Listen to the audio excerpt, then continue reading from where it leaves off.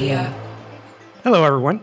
Welcome to another episode of Svelte Radio. Yay! Woo! It's almost Svelte Summit time. But before we get into the episode, maybe a short status update. What have you guys been up to? Sean, Anthony? Yeah. For me, we are working on shipping our TypeScript SDK at work. It will be the best long-running work job library in JavaScript, by our opinion. And also, we're working on a Svelte app for our UI. So that's what's going on. Nice. So Beyond got funded.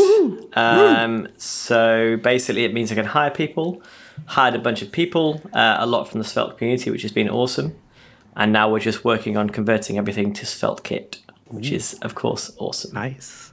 All right. Yeah, so I've been mostly working on Svelte Summit. It's just 2 weeks away. Yeah, 2 weeks away. And yeah, that's it. Got my appendix removed. It's exciting. Cool. And anyway, let's move on. So we have a guest today. It's none other than Rich Harris. Welcome. Hey. So what's up? Well, I too have a status update. I am currently between jobs. I'm fun employed. Oh no! Do you need work? Do you need us to put out a call for you? I have spent the week doing all of the personal admin that gets overlooked when you're working a 40-hour plus week. Like I went and got a filling the other day.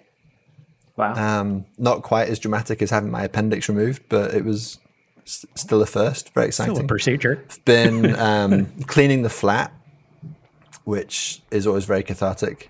Actually, we hired a cleaner for the first time a while back on the recommendation of a friend, because that's what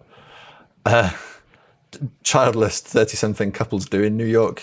It turns out. And she came around and did a fantastic job. The flat was absolutely spotless. But then ever since then, we're like, we may as well just wait for the cleaner to come back. And so we've gone completely feral. Yeah. And so the flat is far, far dirtier than at any point before we had a cleaner. And so I spent a large part of my week off trying to rectify that. Bought some new shoes. Yeah. We used to hire we used to hire a cleaner as well.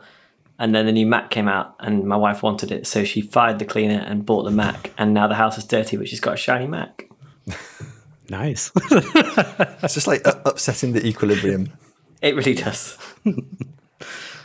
All right. So I guess that's exciting. So wait, I want to hear about the shoes. There was some shoes mentioned quickly. All right. Oh yeah, it's just another one of these things that I hadn't got around to doing because I've been too busy. My shoes had giant holes in them, and now they don't. It's great.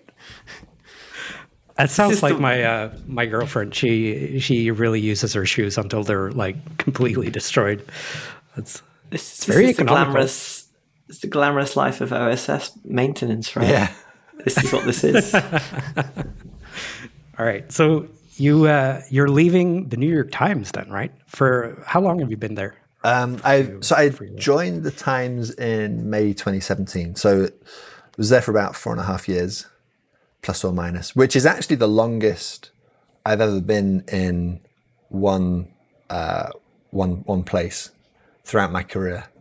Not that it feels like it. I feel like time accelerates as you get older. And so the last 4.5 years have absolutely zipped by. But it came to an end last week. Although, like technically, I didn't end until yesterday. But I took my last week as vacation.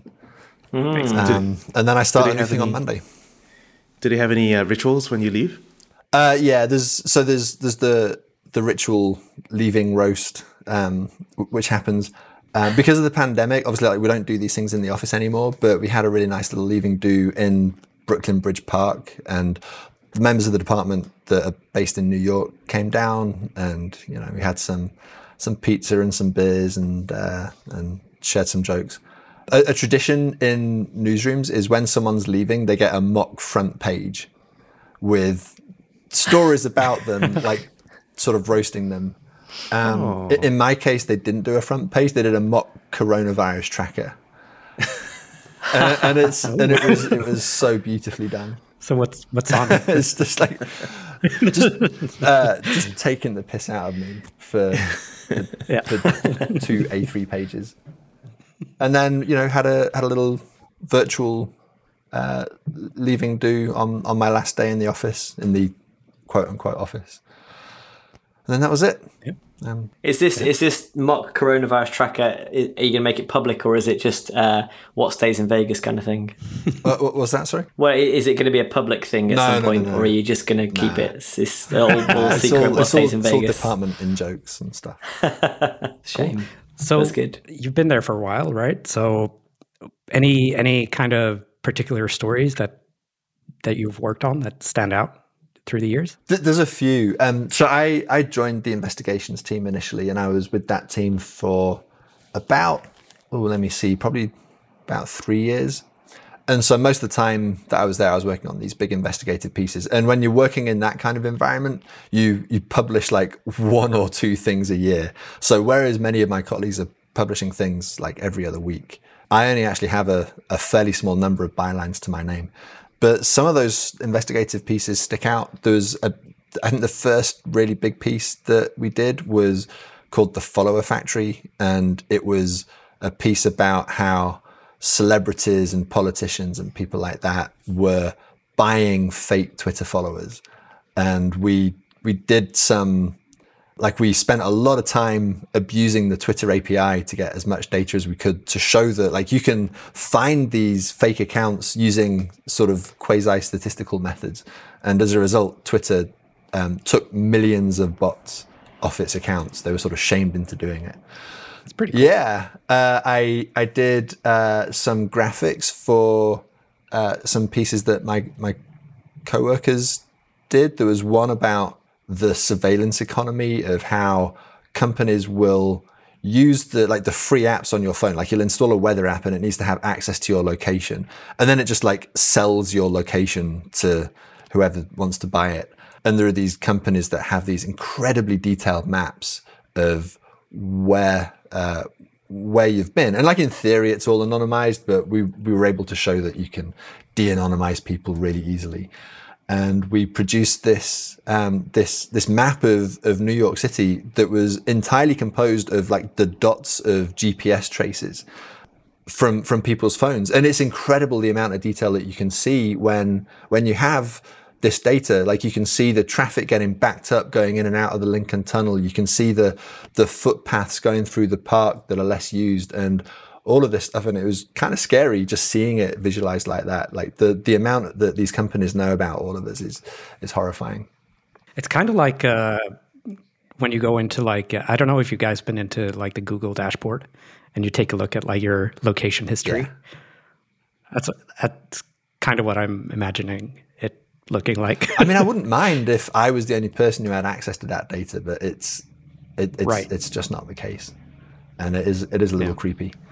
Of course, for the last 18 months, my work has mostly been focused on the coronavirus tracker that the Times put out. And that's been a large part of my life. Although I think the most fun project that I've done during my tenure at the Times was our Olympics coverage. We produced these little videos of little blue Lego people swimming and running. Because we weren't allowed to use the footage from the games themselves because NBC have a lock on the broadcast rights. Right. And so we did these sort of cute little data visualizations. And that's a nice work. It was an incredibly fun project to work on. And it was a SvelteKit app as well. It was another opportunity to use SvelteKit at work, which is always good dog fooding. I know that someone mentioned, I can't remember, it was on Discord or something. Since you're leaving the New York Times, do you think that the New York Times will continue to use Svelte, or will your colleagues sort of resent you and go, yeah, we're going to use Next or something? I don't know.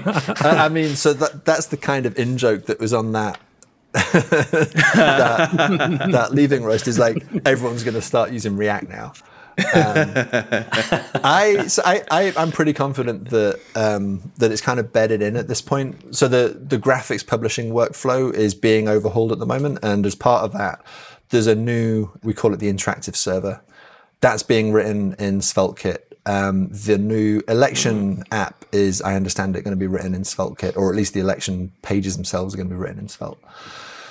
And it's got a pretty good toehold in the department as a whole now. At first, it was like, it's very difficult to convince journalists to learn new technical skills. I found, because like most people working in that environment aren't doing so because they really love JavaScript, right? They're doing so because JavaScript is a tool that allows you to do different forms of journalism.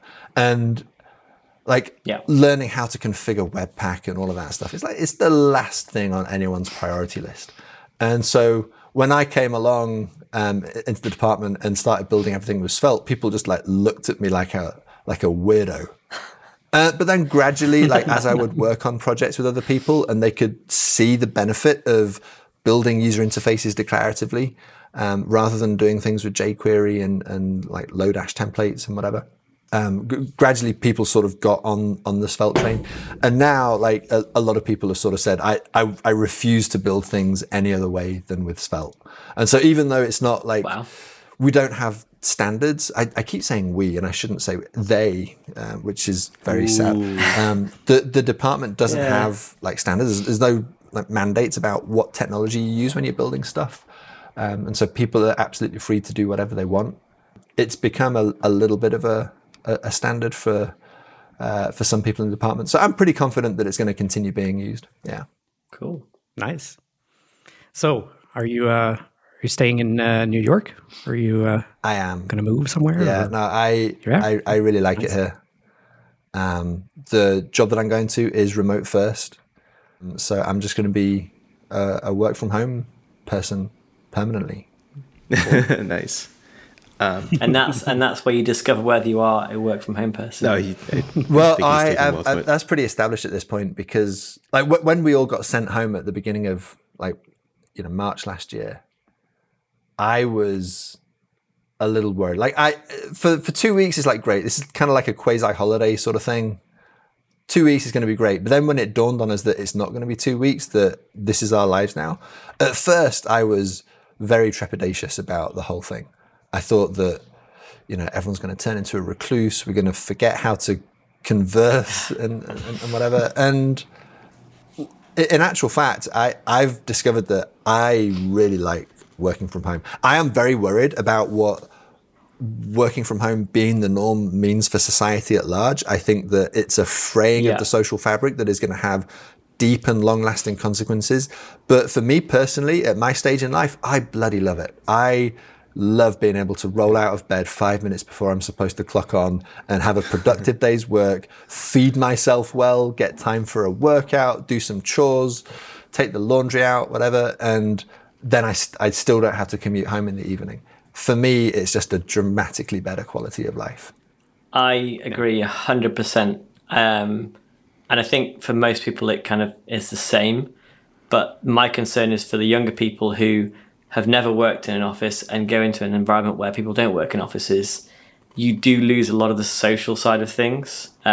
You say that, you were worried about people losing their social skills and stuff.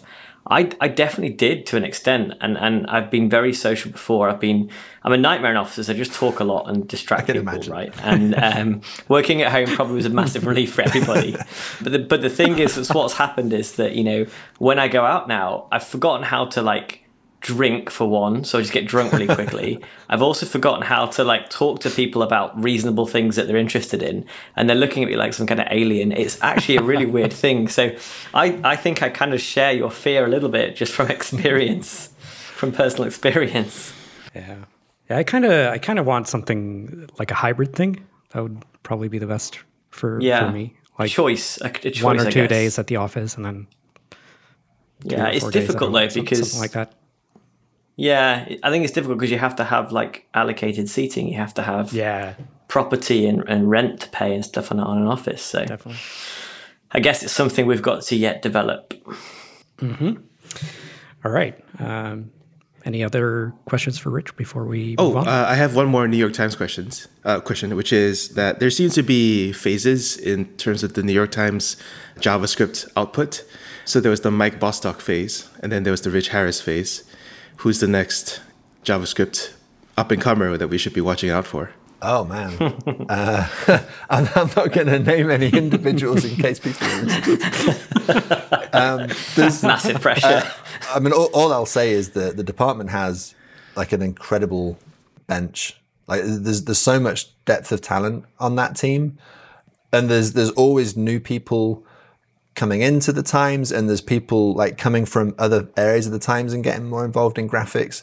Like the amount of programming skill that department has access to is really humbling.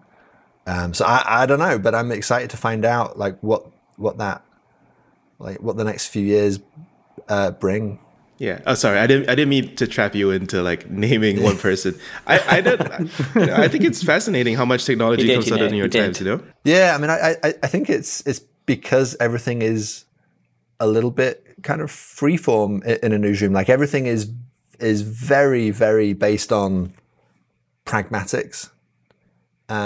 If something isn't practical, then no one's interested. So there's like very little sort of ivory tower stuff that happens in an environment like that, and there's also no sort of structure determining like who gets to work on open source stuff or anything like that. So, I've said it for a long time, and I will continue saying it.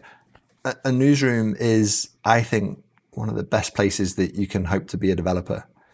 Like the opportunities that you'll get to do interesting work are pretty unrivaled. Awesome. All right. So why'd you leave? Exactly. What's next? Tell us. When is this going out? This episode? So I'll send it in for editing probably later today, and then we'll probably be out on, I don't know, Wednesday, Thursday. And who are the editors? We need to name the editors in case there's a leak and then we know. Okay. Well, so by the time this episode goes live, I will have been working at Vercel for the previous few days. Woo! I am joining Vercel as of Monday, and I'm joining to work on Svelte full time. Amazing. That is exciting. So what does that actually mean? I don't know. I mean, I really don't know. I've had some really good conversations with Guillermo, the CEO of the company, and also Lindsay, who's the VP of engineering, about like what things are going to look like. But I really don't think you can tell what things are actually going to work like until you get your feet under the desk. So I'm really excited about Monday. I'm excited about seeing how the company works together. I'm excited about like seeing what it's going to mean to have a full-time person working on Svelte. I think it's a great situation. The context of Vercel, obviously, the interesting context here, because not everybody knows Vercel or who they are, is that they created and own Next.js, which would be probably the biggest direct competitor to SvelteKit. Nuxt as well, but probably just the biggest. I mean, I don't know that I would call them competitors necessarily, just because of the vast disparity in user base. Like Next is the 800-pound gorilla. It is completely dominating in terms of usage. Like I feel like most people, if you're building a React application, especially if you're starting a new React application, you're probably going to reach for Next because it has become this sort of de facto standard. It is the way that you build React apps. And React is obviously so much bigger than Svelte that it would feel absurd for me to say that SvelteKit is a competitor to Next. I would use a word like alternative or alternative. Well, yeah, I suppose by competitor, alternative is what I mean. It's not like there's no money involved there's money involved in Next, but not so much in SvelteKit. Right. So it's more like if you're building a web app, you choose one of three main things, I guess, really. Yeah.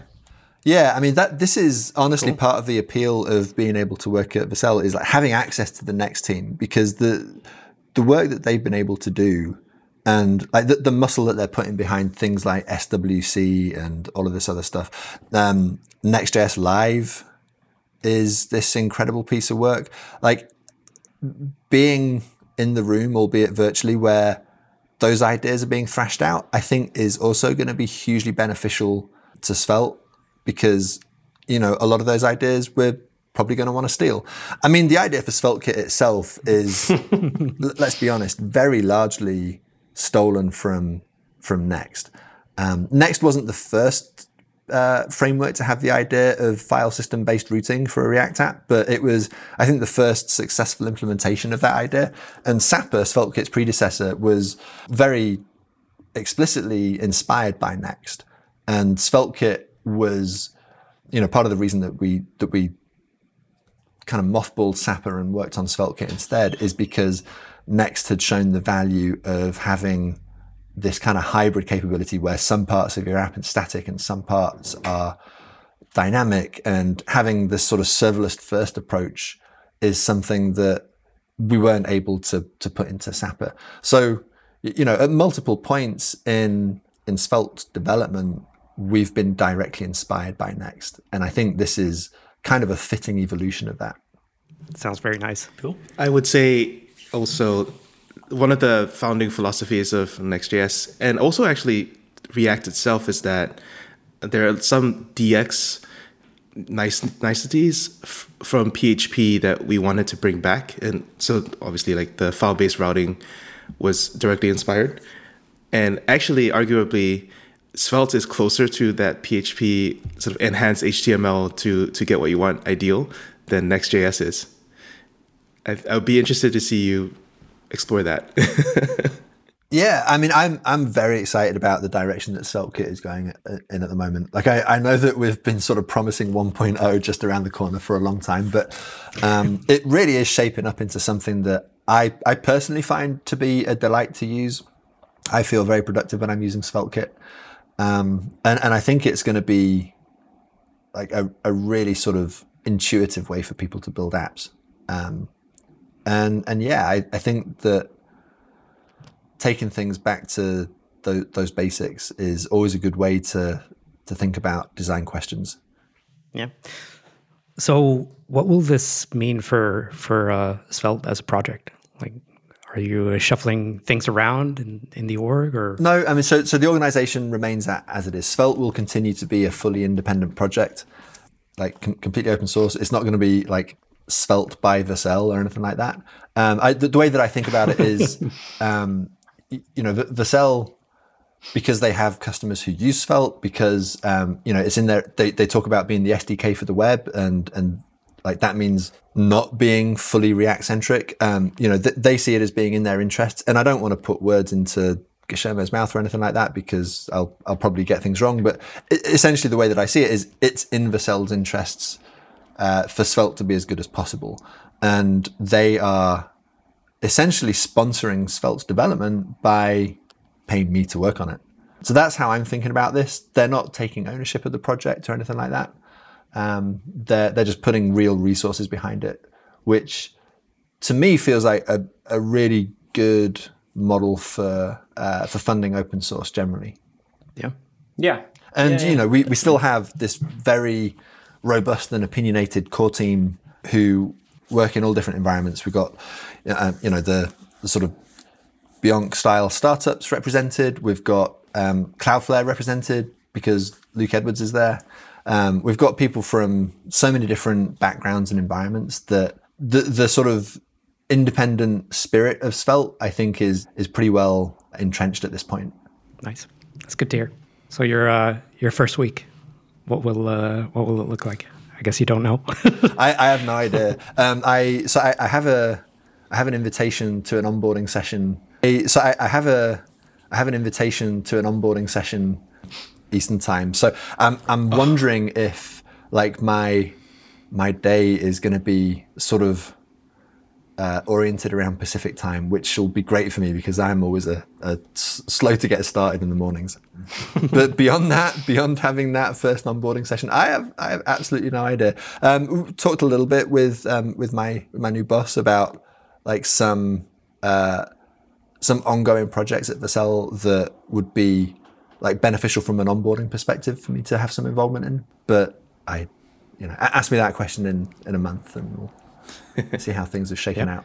I will say, so I worked for Netlify out of New York.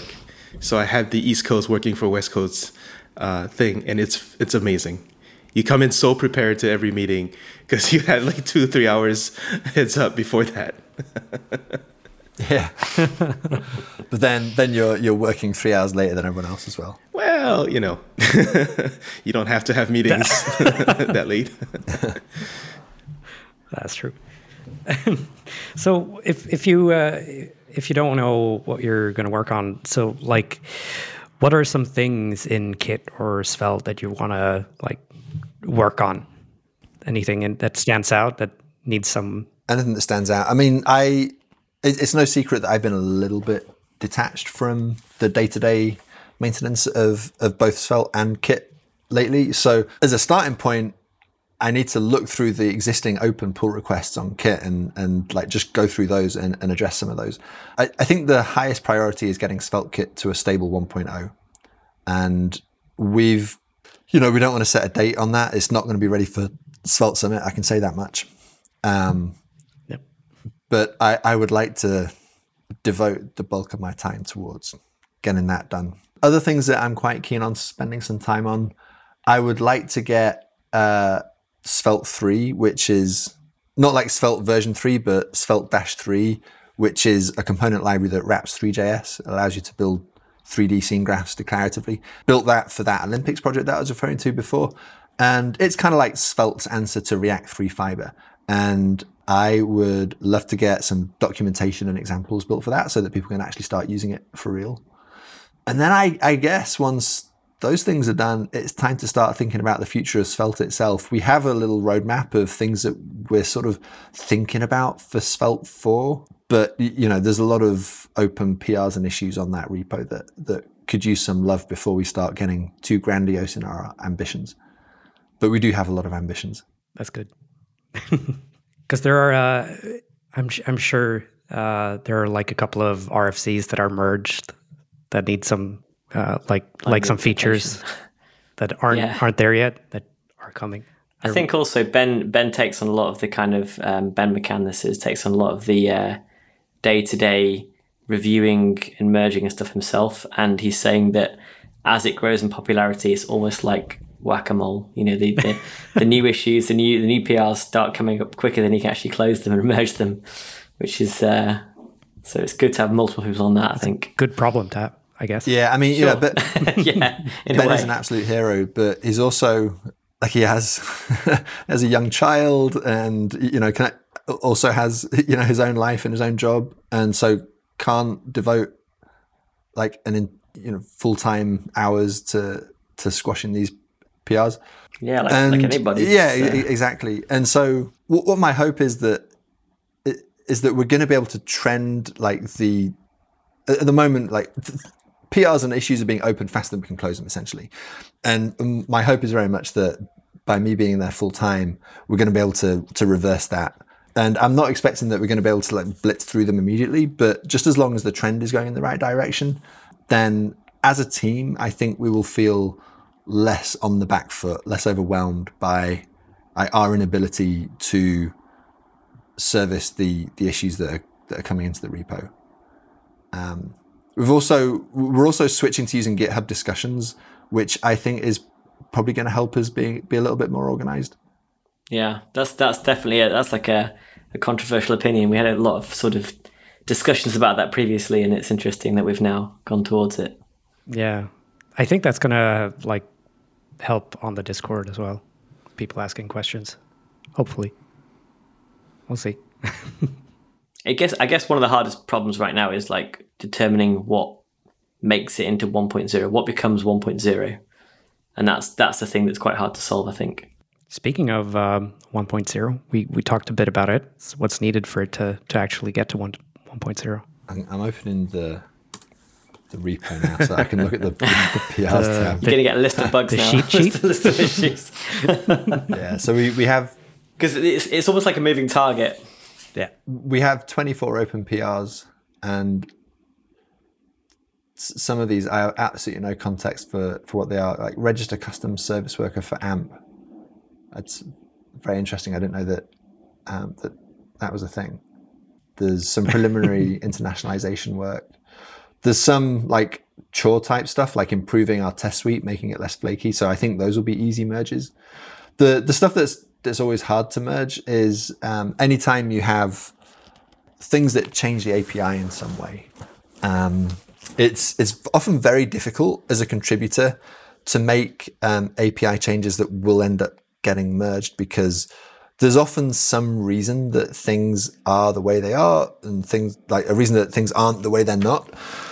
And those reasons aren't always articulated or expressed very clearly because they're sort of in the maintainers' heads. And so those are always the hardest PRs, because they sort of force you to articulate those previously unarticulated things. And that involves having sometimes a fairly lengthy discussion about pros and cons. And it's one of those things where like it's really important to be diplomatic, because the rationale for the PR is always good. It's always, here's a thing, like a problem that could be fixed in this way. And you have to sort of come back and say, yes, but actually we should do it this other way. And that means that your problem isn't going to get solved for another few weeks.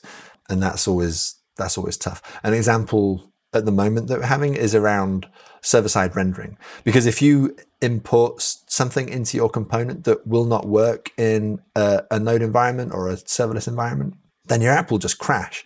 Because even though you've said this page doesn't need to be server-side rendered, in order to determine that, SvelteKit currently has to import that page, the component for that page, inspect it and say, oh, we're not going to bother server-side rendering it. But by that point, you've already imported the broken module, and so the app crashes.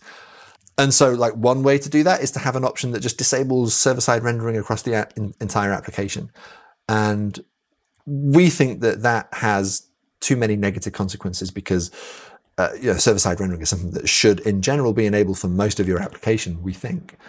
And so like we need to have a debate about an API that will allow you to disable server-side rendering truly and not like have that problem with things being loaded that shouldn't be, but that gives you that sort of granularity.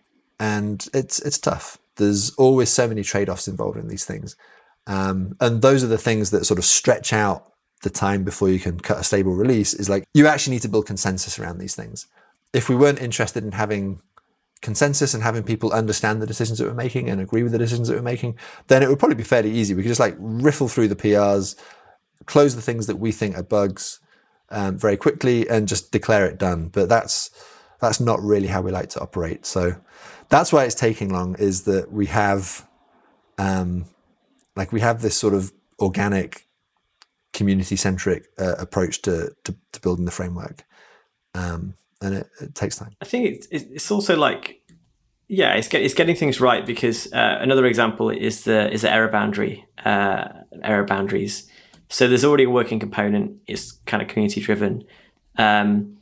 We have a discussion. We have an RFC open about how it should work, but there's no consensus on how that API should look. We could just go with what's there now and see how it goes, and then do another one later. But that one of the reasons that, for instance, I like Svelte so much is because you do things kind of one way, and that way is the way that works and is correct and it's future proof. And a lot of other libraries have gone in a different direction to that, and they have different ways of doing the same thing. And whilst that's fine, and maybe they deliver these things quicker, it adds confusion for new users, and people can join a team using this framework or that framework and not know the way that they as a team use that framework. It's different to how they've used it in the past. Either it's an older way or a new way or something like that. So I think it really pays off in the longer run, even though it may look like we're delaying and sort of bike shedding in the short term, that these decisions are made correctly and the API is solidified in the best possible way, given restraints at the time. People dramatically underestimate the difficulty of changing API once it's shipped, and overestimate the difficulty of changing implementation details. and it's better to get the right API and the wrong implementation than the other way around. Makes sense. All right. Any other questions before we move on to Svelte Summit? No, congrats. No? All right. Yeah. Congratulations on the job. Great for Svelte. Really exciting. Yep. Extremely. So Svelte Summit is 2 weeks away. And that's exciting. We have close to 50 talks. Wow. That's a lot. But we're not going to show all of them at the event, unfortunately. There's not enough time. We don't want a 24-hour event. Well, actually, that could be kind of fun at some point. So we're gonna host like a couple of mini events every week after. So on Wednesdays is the plan for now, and I'm gonna host where I'll probably show like 5 or 6 talks each week that didn't get into the main event, kind of, if that makes sense. So that's exciting. We have music by a guy called Fractal. He also did the music to Svelte Radio. That's cool. And yeah, there's a lot of interest in Svelte Summit this time around. I've noticed, like, compared to last time, it's just nuts. Svelte must have grown so much since since April, which is super exciting. I guess we can talk a bit about the watch parties, right? You booked something? Yeah, I went ahead and booked. We really wanted to book 61 Local, which is the bar that Svelte was launched, but they're still not open for some weird reason. And so we're booking something next door. I haven't been to this place, but I sent them a lot of money, so we'll hopefully have a nice time. Yeah. So if you're in New York or the U.S. East Coast, you're totally welcome to sign up. We'll probably put something in the show description, or you could just hit me up. And yeah, Rich will be there. I think Guillermo's coming together with some Vercel people, and it will just be a Svelte party. I think the idea is basically that I wanted to ease us back into some kind of in-person thing. Eventually, we want to have an in-person Svelte Summit, maybe Sweden, maybe Singapore, I don't know, because they start with S. Yeah, very important. But I thought New York would be the easiest to start with, and like a small event. Yeah, I'm really looking forward to that. I think it's a nice venue, and it's a great neighborhood, and people should come and hang out.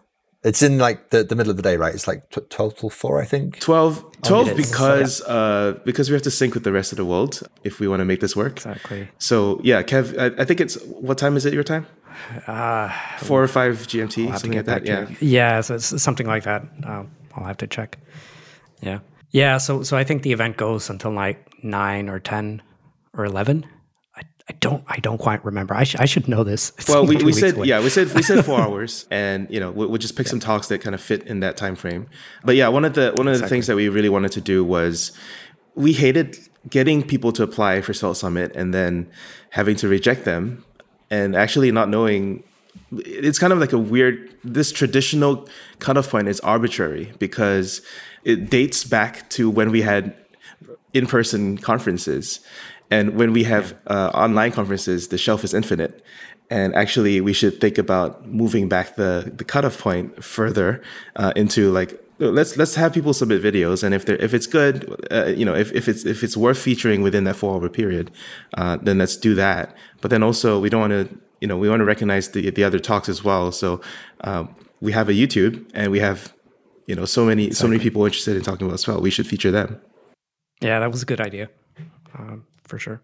Yeah, I guess that's it about Svelte Summit in 2 weeks. Well, so there's also Germany party. I bet there's going to be others because people are going to want to get together. I just think it's a really nice thing to get together in person and talk Svelte, build relationships that are based on Svelte, but then also you can talk about other stuff. And I think that's just really the fun part about community for me, which is always like my goal with like starting Svelte events and stuff like that. I think Rich also agrees, like there's just something to get about getting in person that you don't get online. So the German watch party, I'm not entirely sure about the status there, but I think Dominic is kind of sort of organizing that or helping out at least. So if you're in Germany, you should probably reach out to him or join the German Svelte Society Discord. If you haven't already. There's a German Discord. Yeah, but I mean, just There generally, is, if you're is. organizing one, just get in touch with us. Let us know so we can get people to you. Exactly. I think something that we serve as Svelte Society is that we're a central point that people can find each other. All right. So next year, I'm sort of thinking about maybe trying to get an in-person event going. I'm probably going to call it Svelte Summit Summer Edition, something. And in my head, I'm kind of imagining like a retro 80s vibe thing, which would be pretty cool. So I'm currently looking at venues over here in Stockholm, which is probably the easiest for me as an organizer to sort out, rather than having to like travel around the world and checking out places all over. But nothing is set in stone, so we'll see. Probably in August, and more info after the fall event, of course. Wow, this is real now. It is, yeah. I can't wait for like a real, like proper in-person Svelte Summit. It's I've been longing for one for like over a year. So I'm very excited. Yeah, that'll be fun. All right. Anything else? I think it's an open secret. There's just a documentary going on. Yeah. Should we talk about that? Oh yeah. Or should we edit this out? I mean, it's in the. I think you let the cat out of the bag, Sean, when you included it in the invite to the watch party. I had to warn people because we were planning. I had the to film, do because Yeah. Yeah, so I mean, I don't know for certain that the crew is going to be there for the watch party. Maybe you do. Maybe you've had a conversation with them about that. But yes, they are. Oh, okay, they are going to be there. Yeah, so the same people that, not the same company, but the people who work for the company that made the documentaries about Ember and Vue and GraphQL and various other things, they're now making a documentary about Svelte. Apparently it was highly requested. And so I believe they've already interviewed a bunch of people. I think they interviewed you, Anthony. Yeah, they did. you Yeah, also they've as well. done a few. Yep. Yeah, a few countries have done in Europe, I think. They're based in Europe, so yeah, they're just doing the New York ones later. Yeah, there was some visa thing they couldn't get in to the US before now, and I think they had a lot of trouble getting to London, in fact, as well. So I think everything's been just fraught with visas and problems like that. Yeah, so I mean, I'm a lot of effort's gone in. I'm getting a tiny bit of an insight into the logistics involved in producing a documentary, and I mean, I thought conferences seemed hard, but this seems wild. Same. So anyway, I believe you wouldn't choose to do it. that they're coming out here next weekend to shove a camera in my face, which I'm absolutely dreading. But I can't exactly not be in the Svelte documentary. So there we go. What do you mean? It could be the unauthorized Svelte documentary. Like this did not have the participation of Svelte creators.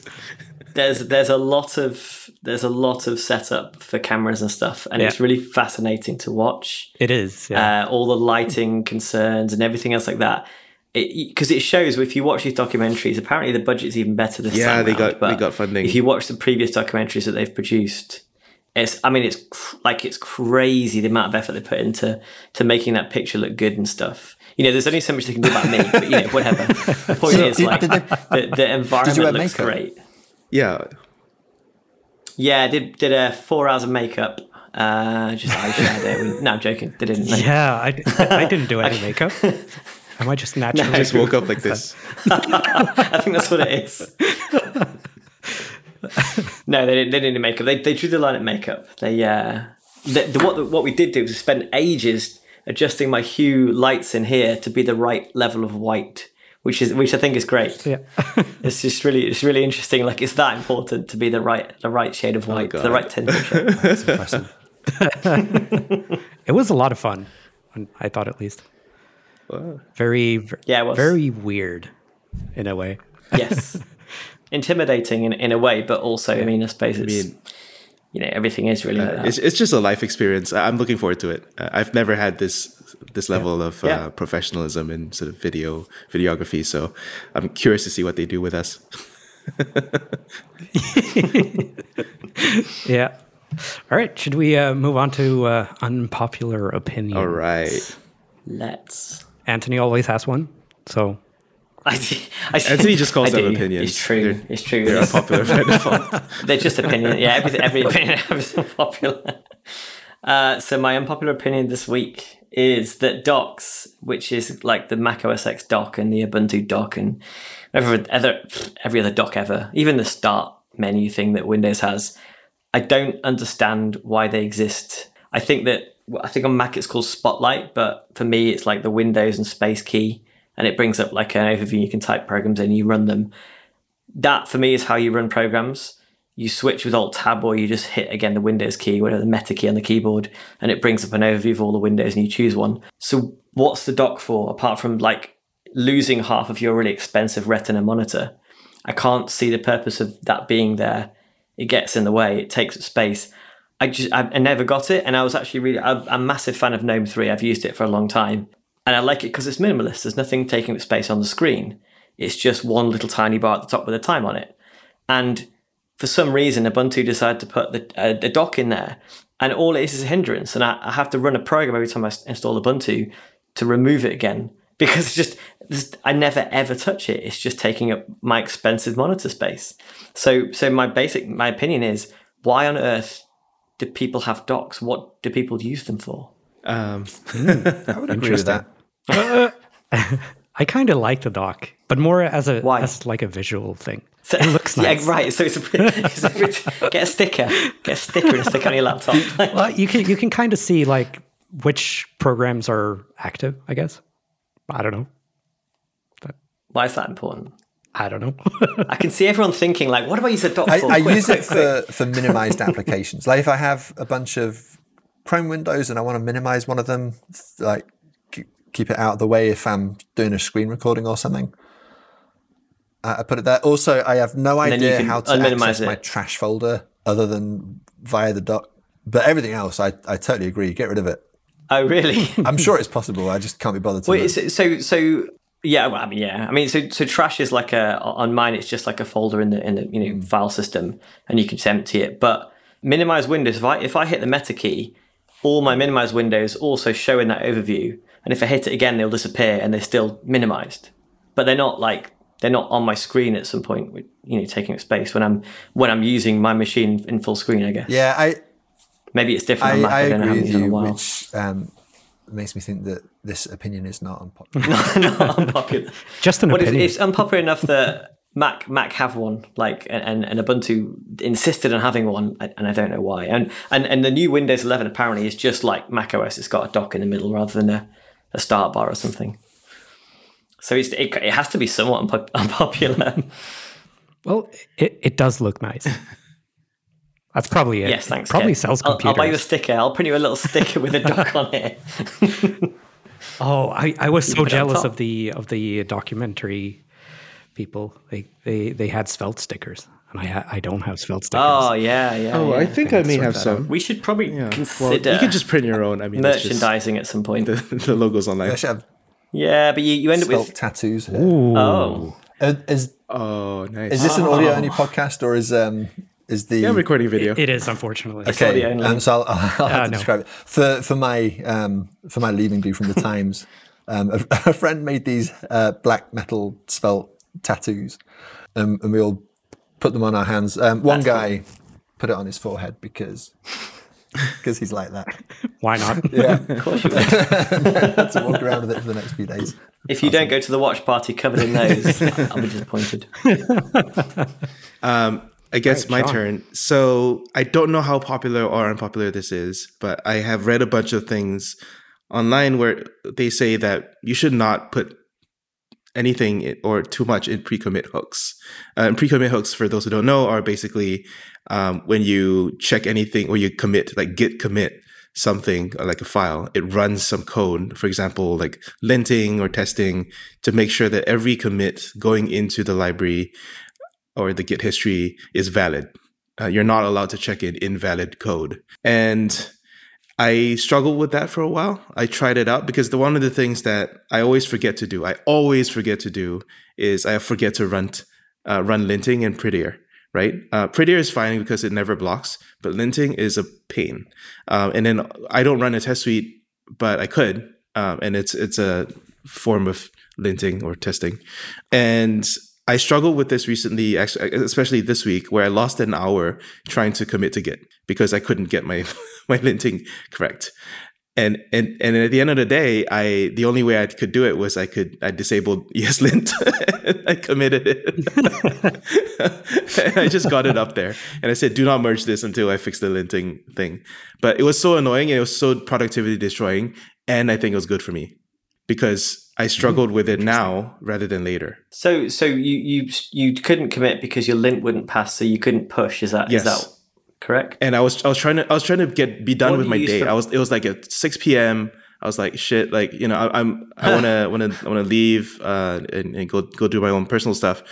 So I was frustrated that whole hour. I was just like, oh my God, this linting and TypeScript combination doesn't work. I was doing a mono repo setup, all the sorts of complexities, right?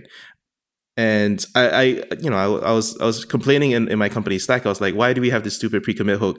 Who did it? And a coworker reminded me that I put it in. I really had that classic like Git blame. Who is this? You. Hang on a minute. I thought your unpopular opinion was that the hooks are good, but you've just spent 5 minutes explaining why they're terrible. Saying they're bad. The experience was terrible, but I think it's the right move for the long-term health of the project. I mean, I would agree with that. My beef with pre-commit hooks is that you can't check in the hooks themselves. I mean, you can. There's like ways to do it, but like they're in the .git folder, which means they're not part of the repo. And I've never understood why that's the case. Yeah. Can someone explain it to me like I'm 5? I think it's just Git. I think it's a belief of Linus that, you know, pre-commit hooks are a personal thing rather than a team thing. Something. Well, I mean, the standard way to do it in JavaScript is using Husky, which does commit it. Yeah, so that's what that just moves it out into a separate folder that you can check in. Yeah, but that's like a whole new moving part. But it is. But actually, it kind of gets out of the way. Husky. I was resistant to installing it, but I also use it for linting and everything, and it's really good because just make sure you always run lint, and I don't get broken builds on CI. But Sean, are you using Husky then? Did you say the new one, not the? You could just do dash yes, no dash verify. You can skip the hook. That just kicks the can down the road. And imagine if you merge the point, right? Imagine if you merge that in. The next guy coming along trying to run their linting is going to have their day ruined for something that's not their fault. Right. So basically, you wanted to disable it so that it was disabled within the PR. I think so. I reserve the right to change my mind. Okay. Because like there's a real sense of lost productivity that just came out of nowhere just because like I'm just trying to git commit, like this should be a modular Unix philosophy, small contained thing. And suddenly I'm running my entire test suite or my linting suite. And maybe that's not its job. So I don't know. Fair enough. Cool. All right. I don't have an unpopular opinion. Rich, do you have one? I do. There are too many programming podcasts. Oh no! Not enough salt ones. Not enough salt ones. I thought I was really may as well lean into the unpopular aspect of this. Present company excluded, of course. I will always listen to anything that has Kevin's ASMR voice. But but in general, like I'm scrolling through Twitter and like everyone's been on this podcast and that podcast, and like I am never going to be able to listen to a fraction of these. I am actually kind of bewildered by just how many podcasts there are. They're all sponsored. It's bewildering to me. So my unpopular opinion is that there's just too damn many programming podcasts. I'll tell you one thing that I'm being pushed to do now. Me and my CEO, in fact, my co-founder, more podcasts or appear on other podcasts because of two reasons. One, it's good to be seen as a thought influencer in terms of funding circles. And the other one is because backlinks that you'll get from a podcast to your website are very powerful, especially if the site is well respected, the podcast is well respected. So actually, there may be a reason why people just try and get on every podcast possible. No, he's talking about hosting. I'm not talking so much about. It's interesting. Yeah, it's like the number of podcasts to go on rather than like the going on the podcasts. Like I would be deeply hypocritical. Right. Otherwise, because like, I've been on more than my fair share of podcasts. God knows why. Like I don't know, I don't know why I get invited on these things because I just say the same things every time. But the fact that there are so many podcasts to go on is I don't know. I'm just confused by it. It kind of exploded. Yeah. The whole podcasting scene probably. It's probably not just programming podcasts, right? It's probably podcasts of every genre. But it's kind of gone in waves, hasn't it? Because podcasts were really popular like tens of years ago when they first came out. I can't remember how you subscribed to them or whatever then back then. I thought that's interesting and then ignored it. And then probably like 4 years ago, 5 years ago, suddenly there's a massive explosion again. Yeah. Yeah, The resurgence was actually also because of the New York Times, I think, or maybe NPR, because of Serial. Oh, really? And people trace that to the modern resurgence of podcasts. As someone who's recently started one, I could. Is it a programming podcast? Kind of. It basically unintentionally started because I had a chat with Sunil Pai scheduled. We were just catching up over COVID, and he was like, "Why not record this?" And I said, "Yeah, sure." And I released it on YouTube, and it went over really well. So I'm just kind of carrying on with it. It's a really nice way to get long form conversations about tech. Which, like, imagine if you're working in like a medium sized company, everyone's kind of heads down on tech stuff. You don't have any social friends to talk about programming with. This is a way to plug into that center circle of technology where people making the thing that you never get a chance to talk to, you get to hear from them. I can see that as a very strongly appealing thing. I've been in a situation before where I didn't know anyone, and this was the only way to get to know people. And so any port in a storm, and I think podcasts enable the human side of technology. So that's my I pitch. listened to that conversation and I did enjoy it. I will always enjoy listening to the conversations that are happening like between people that I know particularly, or like people in the industry that I look up to. And so I do appreciate that podcasting has made those conversations so much more accessible. Yeah. Rich, who in the industry do you look up to? That's an interesting point. No, I'm genuinely interested. Wow. Oh God, I kind of don't want to start listing names because I'm gonna non-exhaustive. No particular order. I think to get in your head. Someone I think some of the people that I'm most interested in hearing from are the people who have opinions that I often don't agree with. Like Brian LaRue is a good example of someone who like I frequently disagree with him, but he's so experienced and so articulate about his opinions that I find him like an interesting source.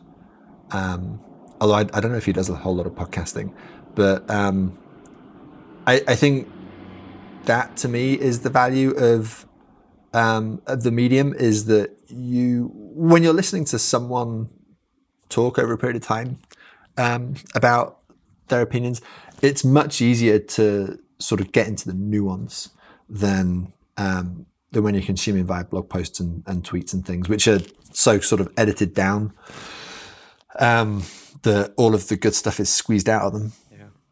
Yeah, I particularly like the longer format of podcasts. Like, I don't know, the Lex Friedman podcast is pretty good. It's like 2-3 hour episodes with just interesting people. Yeah, something I really have come to subscribe to is that there is too much content online, but people hunger for quality, and they will sit down and listen to a 3-hour podcast if it's good. And you have to capture their attention, and you have to make sure that you're authentically exploring something that's genuinely interesting to you and to the audience. And a lot of podcasters, a lot of content creators, they start out just kind of doing more of the same, and sometimes that just doesn't make a dent. So I really like I forget who I'm quoting, but the guy who pointed this out was like, people will sit down and read like a 17-page article or blog post on Elon Musk written by Wait But Why, and that's just because he's very good at explaining things. And but they don't have time for your 3-paragraph blog post because it didn't make a point. So I don't know. There's a very high peak and a long tail. All right. Picks. I'll go first since I didn't have an opinion. So the new MacBook Pros, they're amazing. Did you? How long have you had one? So I got mine, I think, last Friday. Last week. Ooh, Anthony's showing his nice. Unpacked, or not unpacked, still in the box. Or is that the wipes? Still in the box. No, it's staying unpacked. Yeah. It's Why? in the box. It's staying there. It's not for me. It's for an employee. You should get one yourself. I really want M1, but I need Linux to work on it first. That's true. Like fully reusable. Well, it's very nice. Instead of like heating up and sounding like a jet turbine, it's actually quiet. I'm actually doing this now, and it's quiet. If I use my like 2019 16-inch one, it would just like it would heat up the room. It would all sorts of terrible stuff. So it's very nice. I can definitely recommend it. They're expensive though, which kind of sucks. But I think it's worth it for like the productivity gain. Rich, do you have one? I guess you're getting one.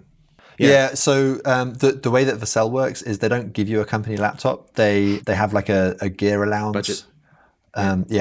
And you're expected to choose your own laptop. And I went for the M1 Max, 16-inch. Should arrive at the end of this month. I'm looking forward to that. Nice. Exciting. Yeah, I think you're gonna like it. I started my job in February, so I have like just about the the last one before the MagSafe, before the physical button keys, before the better processor. But our CTO at our last all hands just mentioned that no one buy anything. We're working on a policy, and I think we're gonna do what Shopify did, which Shopify bought every engineer a new Mac. Because the calculated gains, like you spend, a couple thousands on a new machine, but you hopefully gain in productivity. And for people doing like really compute intensive stuff, I think it matters a lot. Also matters for morale. I don't know if you saw Jared Palmer did a calculator for like how quickly you will recoup the cost of a new laptop. He did a calculator. Yeah. Ooh. Yeah, I read this one. Nice. Yeah, I kind of like the thing that you can get a top line spec into 14-inch. You can really do that before. So if you like a smaller form factor, that's easier to carry around. You can still get like that powerhouse of a machine. Yeah, we got funding just before the new Macs came out, so I ordered M1s for everybody. So about 20 M1s, a bunch of Airs for like businessy type people, and a bunch of the Pros for developers, just because they have different requirements. I mean, I'm not a Mac user myself, but I can probably have a fairly good stab at fixing some problem on a Mac, whereas on Windows I just couldn't. So I would love to give a budget people and say buy your own stuff, but I'm a bit fearful of maybe having to debug things on platforms I don't really know. Yep, that makes sense. All right, next up, Anthony, what's this? Right, so this is like a pick and a controversial opinion because it's about cryptocurrency, and I know we have two people who will vehemently disagree with me on this sort of stuff. But if at February 2019 you had more than I think it's 14 followers on GitHub, at the time when they launched this, you were due about $4,000 worth of $4,000 worth of Handshake token. It's now currently sitting at about $2,000 worth, I think, of this podcast time. But basically, you sign a payload with your private key. You put your public key. You'll get public key. It notices you had these followers at that time, and then it grants you the tokens to your wallet. So you just basically get $2,000 for free, which I think is all right. What world are we living in? What is this? What world can are we I living take in? that $2,000 and spend it on something that I want? Yeah, you can just swap it for dollars if For you the want. actual only I think Rich is about to do this for the first time. Yeah. Rich is going to do it. He's going to do it. I'm going to steal some cryptocurrency, guys. all of these things that I've seen in the past, like, you get some free crypto, then what? Well, it's not real unless it changes hands. It's all So yeah. And it changes hands. So that's the point he's making. Well, the one thing about this token is you can use an exchange wallet as your airdrop location. So it goes straight into an exchange. You immediately click trade it all for dollars, and take it out as cash into your bank account. So it's pretty straightforward if you just want the money. Is Rich about to get into crypto? Rich is like, we can see his decision face now. How many Anthony, trees do you burn when you do this? Well, so I think, and I'm not 100% sure, but I think Handshake is one of these ones that's not proof of work. I think it's a proof of stake, but I could be wrong on that. I just remember reading about it. I'm obviously like, I'm pretty like anti-tree burning and stuff, but I'm also pretty pro cryptocurrency, so I will fully admit to owning a lot of tokens from that the are Handshake proof of work. FAQ page. And I just hope does this promote proofs. carbon emissions? Handshake uses proof of work mining as it is currently the most reliable way to do compact light client proofs. So yes, I will not be claiming my $2,000 of monopoly money. Well, too many trees burned. Just the evidence of proof of work doesn't mean that it's super inefficient. There are probably more efficient ways to do it than Bitcoin does, but that's a different discussion. But the point is the proof of. Let's not do this, please. Anyway, so free currency, if you don't mind, the end of the planet. Moving on. So this is a project on Hacker News that I found. I'm not a big font guy. I don't like fancy ligatures. I just go with like whatever Westboss set up when I was learning to code. And that's been my setups ever since then. And so I've never figured myself for a font guy until I came across this project, codingfont.com. And it basically just gives you like a hot or not, like a mashup between like 30 something different fonts. And you just choose left, right until you pick the top one. And mine was Azure Pro, which I never thought I had an opinion on. So it's a nice way to discover a new font that you may really enjoy. Cool. Nice little pick there. All right. I mean, it showed me Fire a Code straight away, and I blooming love that font. So that was it. That was easy. No I actually like these little utilities. They're very self-contained, and you discover something about yourself. All right. Last pick. Do you have one, Rich? Soup. What kind of soup? Just like soup in general. To eat? Because, working from home, making food a lot more, particularly now that it's fall. I've just recently got on the soup train because it's so easy to make like a good batch of soup, and it's something that's like, it tastes great, it's very nutritious, and you get like multiple meals out of it, and it's really easy to make the soup as well if you have like the immersion blender or whatever. What is this? I'm sorry. What is an immersion blender? It's the one where it's it's a handheld thing. Like, so you'll have like your Dutch oven or whatever with all of your ingredients, and then you put that in and like whisk it around sort of, and then it blends everything in the pot rather than you having to take the ingredients and put them in a blender, which never works because like you've got more ingredients than will fit in the blender, and it just makes a huge mess, and you've got all of this stuff to clean. The immersion blender is much more convenient. You're immersing in a pot. It's like a blender on a stick. Yeah. Cool. It's pretty nice. Yeah. Nice. I like food picks. I'm the only one that pick food until now. That's nice. Yeah, I like a food pick. I think that's it. Any last thoughts or other things to say? Go team. All right. I mean, Cool. I feel like we're all slowly being dragged into the Svelte universe. Like even Rich going full time. Kevin is kind of full time now.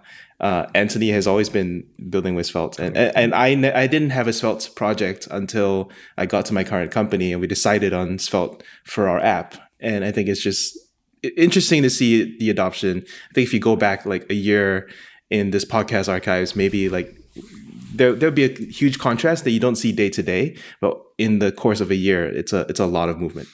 For sure. Yeah. Thanks for coming on, Rich. Thanks for having me. We always enjoy your company. And see you all at Svelte Summit, I guess. See you there. Yeah. Bye. See you then. Take care. Bye. Bye.